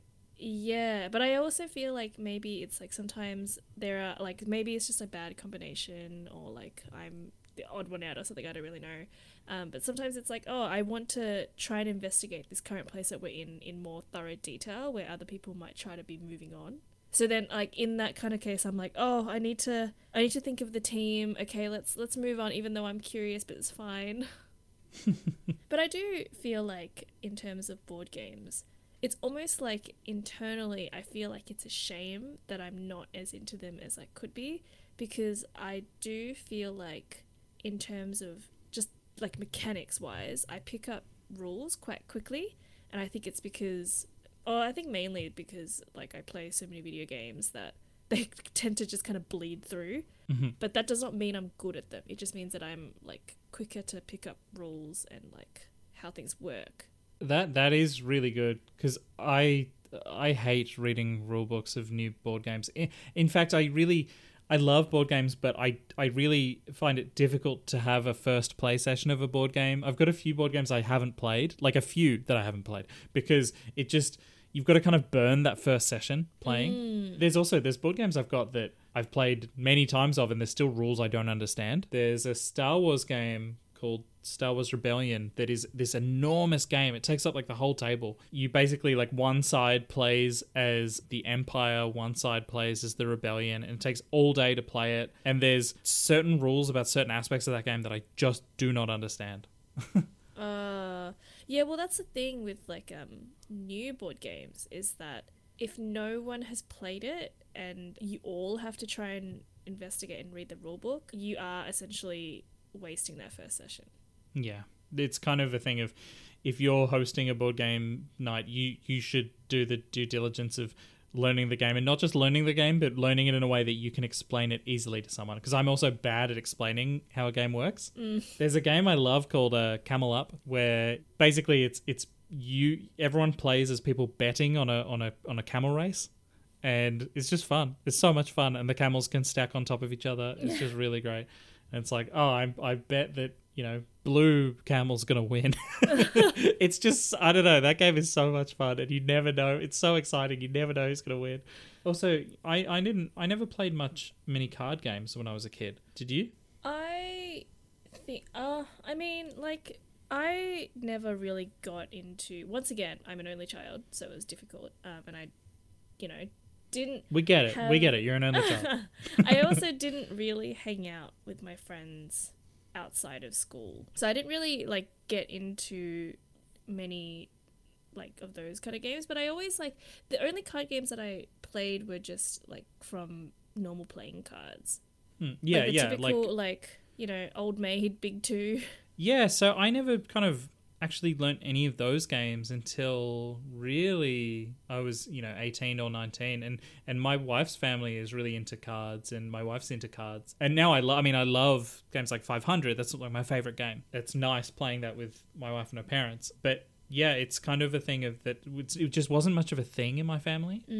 But I was thinking about it recently about wow, I think we take it for granted how much Microsoft revolutionized Solitaire, because I can't imagine a more boring game to set up and play for real with cards. I think the huge kind of difference is that in the computer, it's programmed to know when the last possible move has been made. Yeah. It's revolutionary. It's like, oh wow, and the fact that you just press a button and it restarts it. There's things that computers can make things so much better, and it sounds like a really stupid example, but Solitaire, it's turned it from a terrible game in real life to a pretty satisfying and great fun game. Oh yeah, for sure. And it's also like basically free. Did you play Solitaire as a kid? Not in real life. No, on the computer. Did you play on the computer? Yeah. Because I tried, but no one ever explained the rules to me, and I never understood it. And it wasn't until I got an iPod Nano. Remember, iPods had games on them. It had Solitaire on it, and because it was an iPod, you weren't using a mouse, so it had really restrictive. Like basically, you could only move stuff to where you could move it. Yeah. And so I learned Solitaire by playing it on my iPod Nano all the time. And I loved it. It was great. I love that thing. Oh, I wish I had an iPod Nano again. Oh man, it would have been so hard to use the scroll wheel. Oh, this could be a whole nother episode of the podcast, but I loved the scroll wheel on the iPod Nano. Really? Yeah, and then those scroll wheels on the iPods were so good until I think it was the last generation one. I hated the scroll wheel. It felt terrible. It didn't scroll right. Yeah, ugh. I really liked that iPod. I've told you about how I collect old iPods. Yeah. I really liked that iPod Nano from a few generations later that had the really tall screen.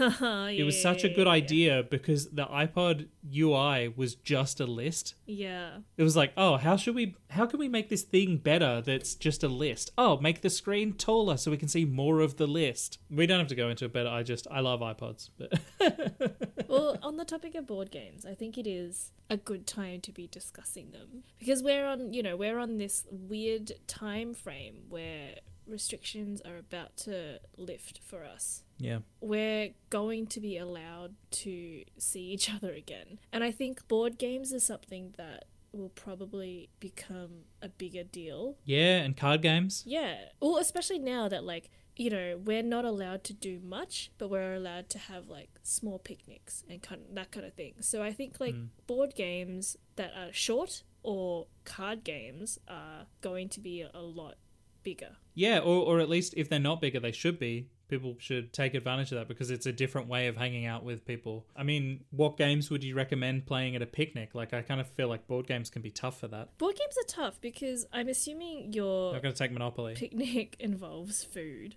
And you don't want to get food on the board because you've got to clean that up. Whereas card games, you can generally hold that in one hand. Yeah, and depending on the game, it could be Big Two would be a good one. Yeah. Well, there are also board games that are just that don't have boards and are just cards. Yeah, the Monopoly Deal is a card game of Monopoly that's I think probably better than Monopoly. That'd be another good one. 500 if you got 4 people, but only 4 people. Well, I mean, at the moment, we can only hang out in, groups of 4 anyway. Oh, yeah.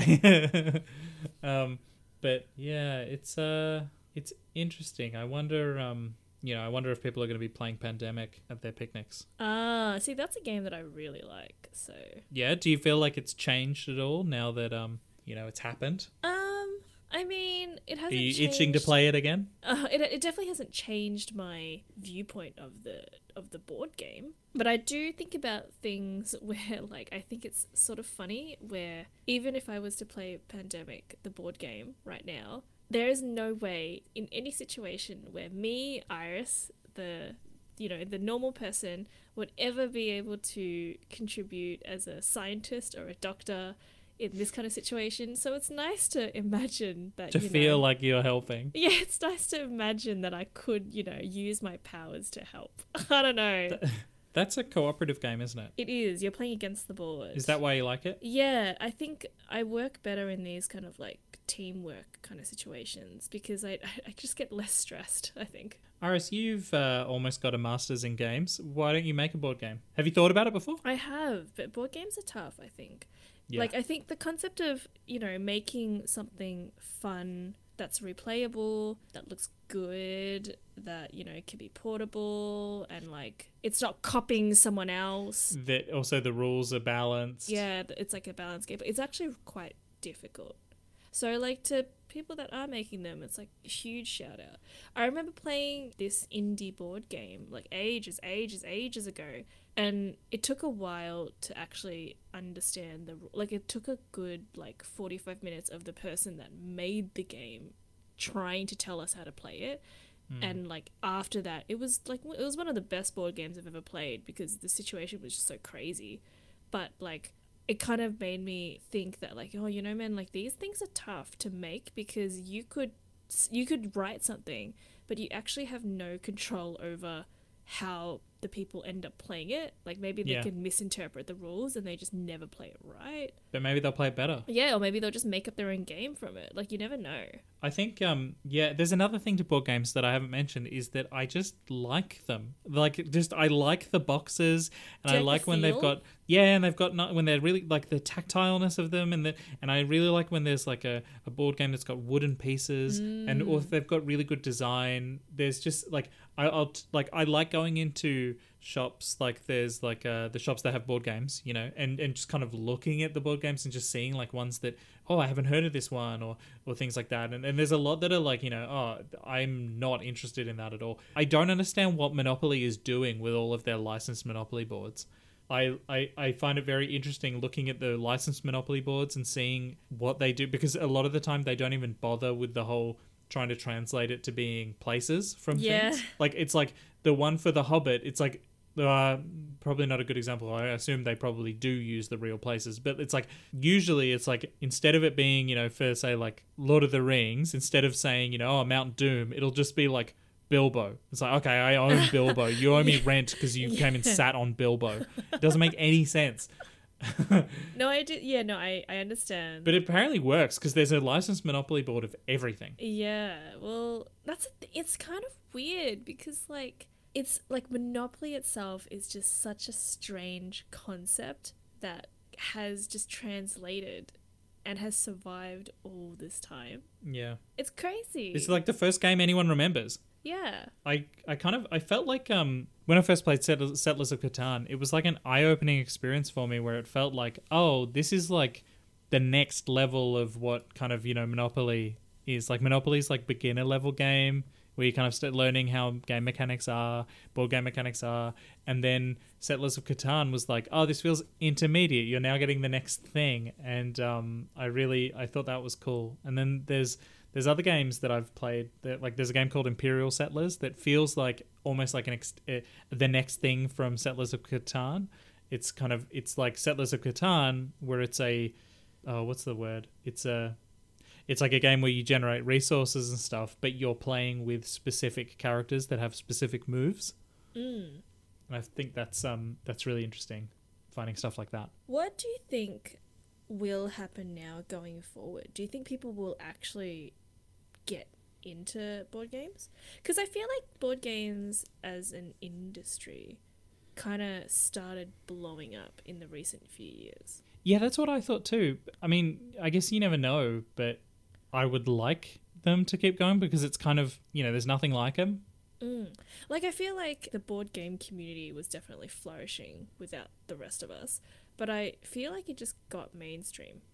Oh, you know what's been huge for board games is Kickstarter. That's true. I actually own 2 board games off Kickstarter. Yeah? Yeah. Well, I think that's one of those things where it's like, well, yeah, I'll back this because I'm getting something real. It's so much harder to back something that's just like a digital item that you'll get in return. I mean, it depends now because I feel like in terms of those digital items, I'd only really back them if, you know, there's like a lot of community behind it and I really, really am invested in the idea. Whereas, like, you know, a board game, it's hard to fail. Yeah, if you can get people to see it, then, and there's also other things like there was a thing on Kickstarter recently, a tabletop role playing game based on Avatar: The Last Airbender. Oh. That, of course, immediately got huge. Of course, Avatar's such a darling.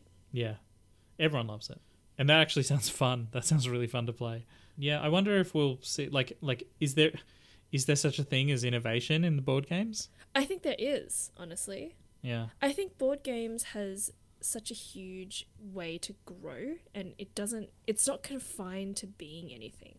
I think the difference between like a video game is that like a video game, sure, it's like there's like a kind of a criteria of what it needs to be to become a video game. Whereas a board game, you can really draw on anything, you can create anything. There's no real like set rules of what you have to be a board game. As long as, like, you know, the rules and mechanics work and it's balanced, it can be a board game. Yeah, it can be timeless. Yeah. I think there's actually, you know, I feel silly that I asked that question considering it was only in the last few years I feel like the those social deduction games really exploded as well, like Werewolf. I know they've been around for a long time, but it feels like they really blew up in the last few years to the point that there was a movie made of Werewolf this year. But yeah, I guess I'm now going to start getting those games that are like instead of having Ticket to Ride, which I love. Have you played Ticket to Ride? Is that the one where you're trying to get coal? No. No, it's like you own a train line and you're trying to build your train line from this city to that city in America or in whatever country. I mean, I've probably played a video game that's like that. But instead of that, I guess I'll be getting games like My First Train Journey, things like My First Monopoly, now that I've got a baby. True. So, I'll be playing the very early age games now. You mentioned D&D before. Have you ever played Talisman? Because I feel like that is the closest to a board game of D&D you could get, because it's just kind of like very fantasy, and I thought that was a really fun game. I played that with a couple friends for a while. I feel like I've seen this at the shops. Yeah. And there's different versions. They're now starting to do the Monopoly thing where you can get different versions of Talisman. You can get like Batman Talisman and you can get Kingdom Hearts Talisman. It's so weird. I do feel like I wish that I was more into board games like this and like things like Magic the Gathering and things like that. Oh, I would love to be into Magic the Gathering. But I feel like it's like already at that like it's too late for me kind of situation. Oh yeah. It's kind of like it's always a true thing that licensed games are never fun. Like licensed video games were always bad, and licensed board games feel like, like, are you more likely to pick up a game, like if you're at a board game shop and there was like the Simpsons board game or like any other board game, would you pick up the Simpsons one? No, unless it was like a very unique kind of game. Yeah. Where it's like, oh, the Simpsons has like come out with this board game and it's crazy and it's like so different, then maybe I might be interested. But if it's like Simpsons versions of Cluedo, I don't really care. Yeah. It's just going to be references to things. Yeah, it's like, oh, I already own Cluedo. Yeah. I've got an idea for a board game that's kind of like Cluedo. Again, I'm not going to share my ideas with you, audience, because this is a good idea. I do feel like, though, if it was like my favorite ever kind of characters from something and it was like a collector's edition, I might consider it. Yeah. Like, it's one of those, if it was like a chessboard, honestly, I don't really play chess, but I like the look of it aesthetically. Yeah.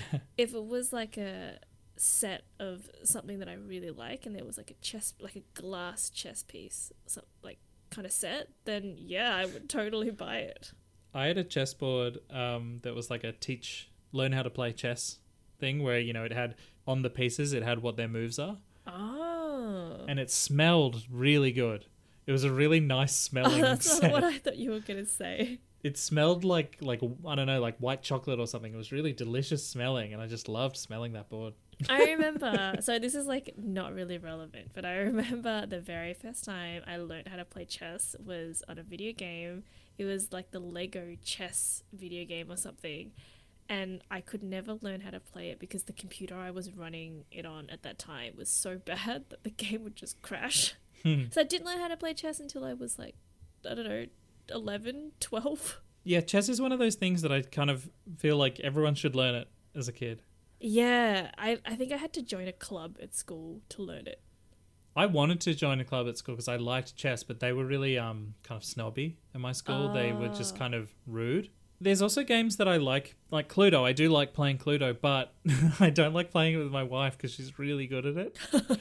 She's the kind of person that every time something's happening, she's writing stuff down, and it's like, but how are you? It's not your turn. Why are you figuring it out now? Yeah, well, I'm the same, but I feel like the paper that I'm given is never enough space for me to write things down, so I just get frustrated. I've tried to figure, I don't know what stuff to write down, so I'm trying to figure out what to write down by just writing down everything. Iris showed someone something. Yeah. It's like, I can't figure out what that is. Oh my goodness. No, I think Cluedo is probably one of the only games that I actually quite enjoy, even though it's like a competitive experience. But I think I like the fact that it's like there's like other aspects. Yeah, well, it's just the deduction of it makes you feel smart, Yeah, and I'm not a very smart person, so... My family's got this one that's like a fake Cluedo that's Harry Potter. It's like not Cluedo. It's like mystery in the dungeons. Oh, but it's like Mystery exactly in Hogwarts like game. Cluedo. Yeah, it's exactly like Cluedo. But it's fun. It's really fun.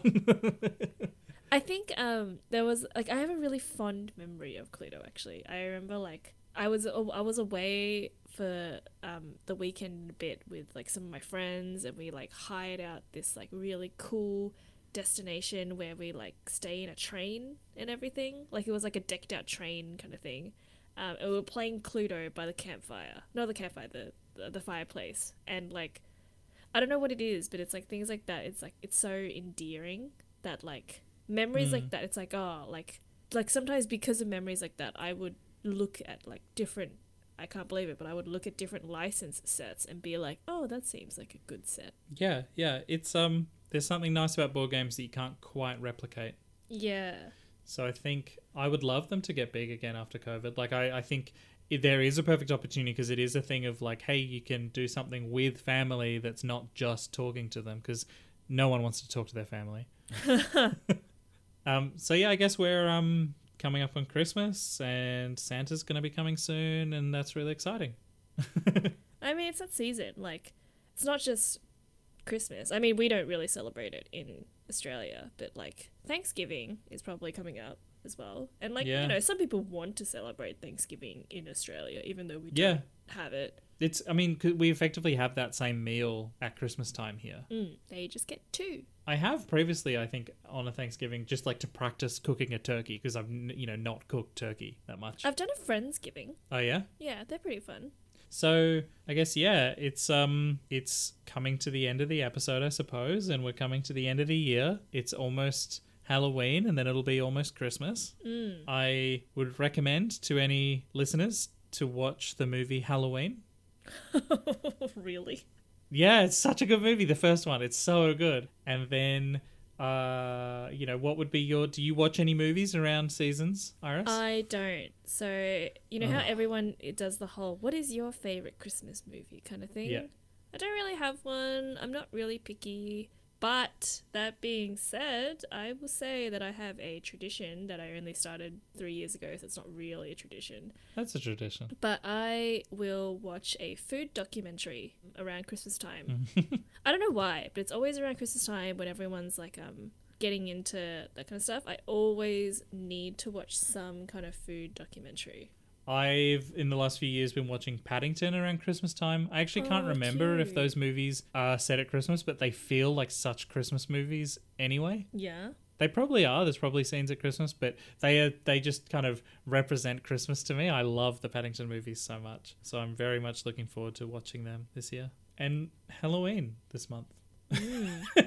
Maybe watch the whole Halloween series. There's like 12, 13 movies. There'll be a new one coming out. Yeah, it's like rebooting. Yeah, it's the second time they've done it. Well, it's actually like the third or fourth time they've done it. So Halloween came out, and then Halloween 2 was a sequel, and then Halloween 3 was not related, and then Halloween 4, 5, and 6 were like sequels to 2 but in their own timeline, and then 7 and 8 are sequels to 2 again in a new timeline. And then there was, I think, the Rob Zombie 2 movies, which are their own movies. And then now there's the 2 new movies, which are sequels to Halloween 1.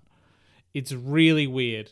Look up the timeline of Halloween. It's weird. It's fun, though. I feel like Halloween is like almost at this stage like a better structured version compared to Fast and Furious. And your favourite actor, Iris, is in Halloween 6. Who? And he's very young. Paul Rudd. Oh, really? Yeah, Paul he's Rudd's really in young. Halloween? Halloween 6, The Curse of Michael Myers, I think. Wow. Oh, yeah. Iris, are there any Christmas games? Let me look it up. I guess Kingdom Hearts has got the Halloween Town sections. And actually in Kingdom Hearts 2, isn't it Halloween Town at Christmas time? Yeah, but I don't know if I would consider... But that's a bit of a stretch. Yeah, it's a bit of a stretch. I feel like in terms of like video games, I guess like maybe it's just a personal thing, but I do tend to get quite nostalgic around Christmas, New Year's time. And I feel like Christmas, New Year's is probably the time where I start to like look through my backlog and it's like, oh, what haven't I played recently that I like to revisit? Is that just because you've got more time off?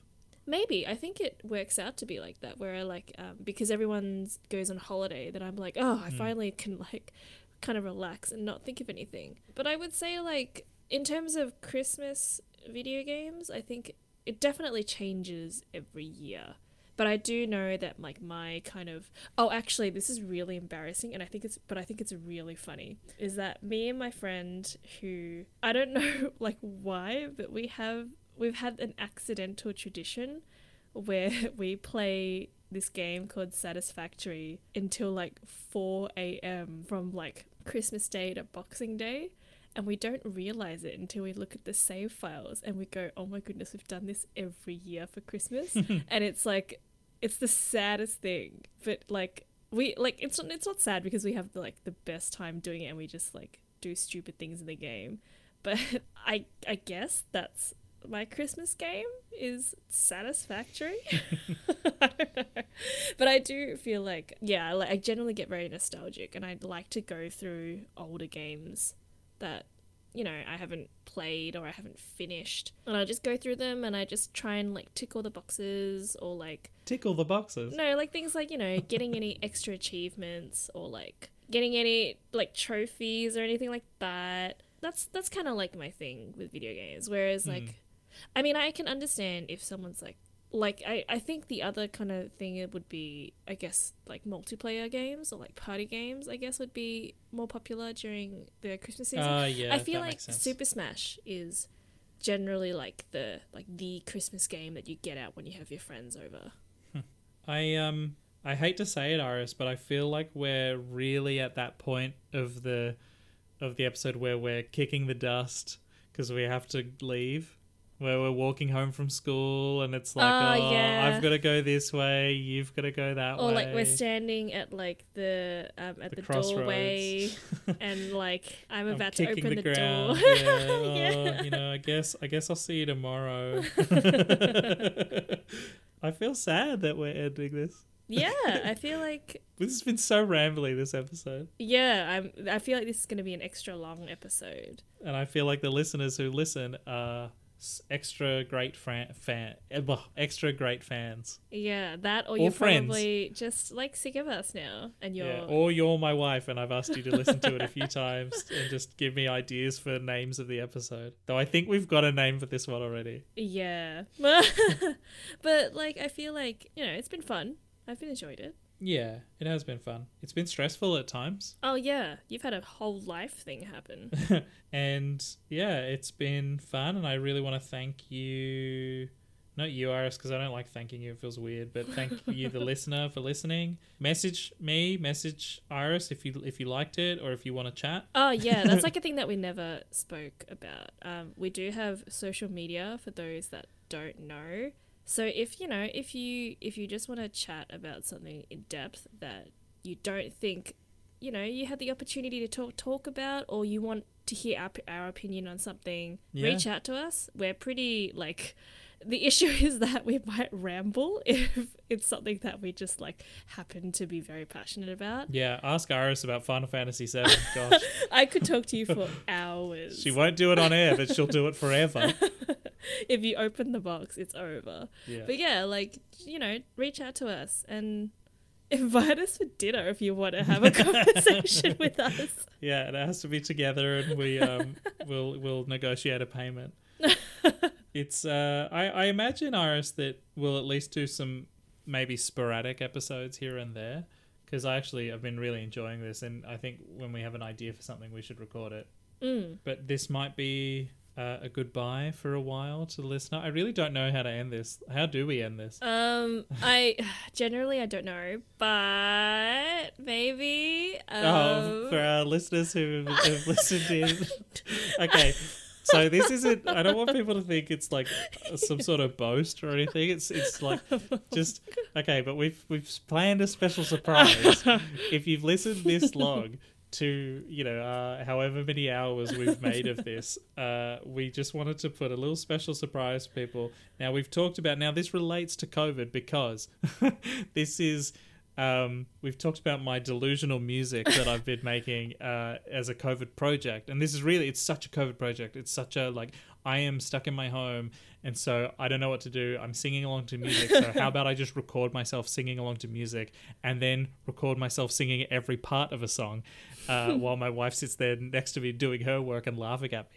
And so, yeah. I want to say, before we say anything, is that, like, I have heard quite a lot of this, like, of these recordings, because This is one of those things. Yeah. Yeah, every single time Emmett sits in my car, he will forcefully yank my music off and plug in his phone and immediately start playing his new recordings, and I just have to listen to it. I don't really have a choice. Now, I know it's silly, okay? It's just fun, and I would recommend everyone giving it a go. It's easy to do. You just record it, pretending that you are all the instruments.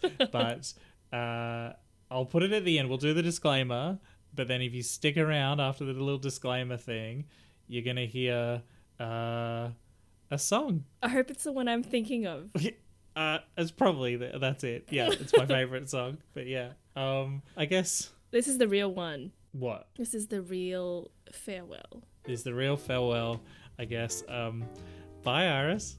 Bye, Emmett.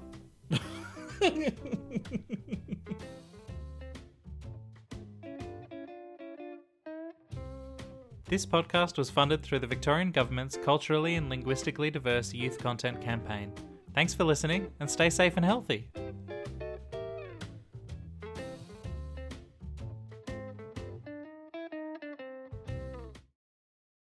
Diddly-diddly-diddly-down.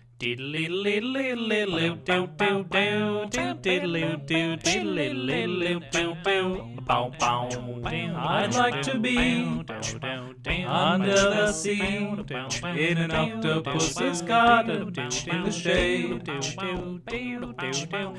He'd let us in, knows where we've been in his octopus's garden in the shade.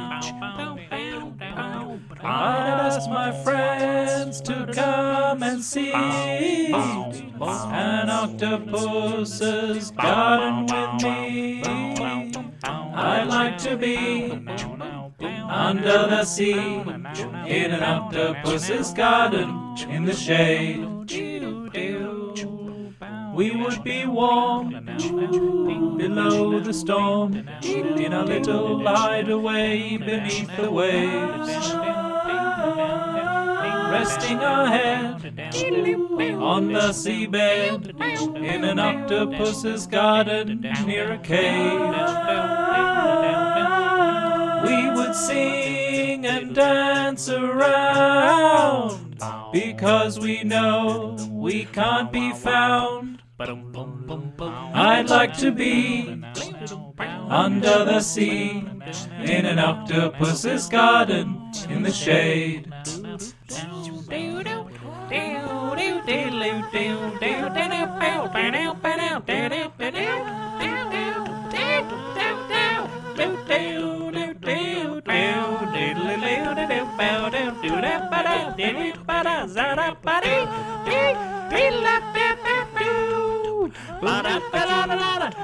We would shout and swim about the corals that lies beneath the waves. Beneath the ocean waves. Oh, what joy for every girl and boy, knowing they're happy and they're safe.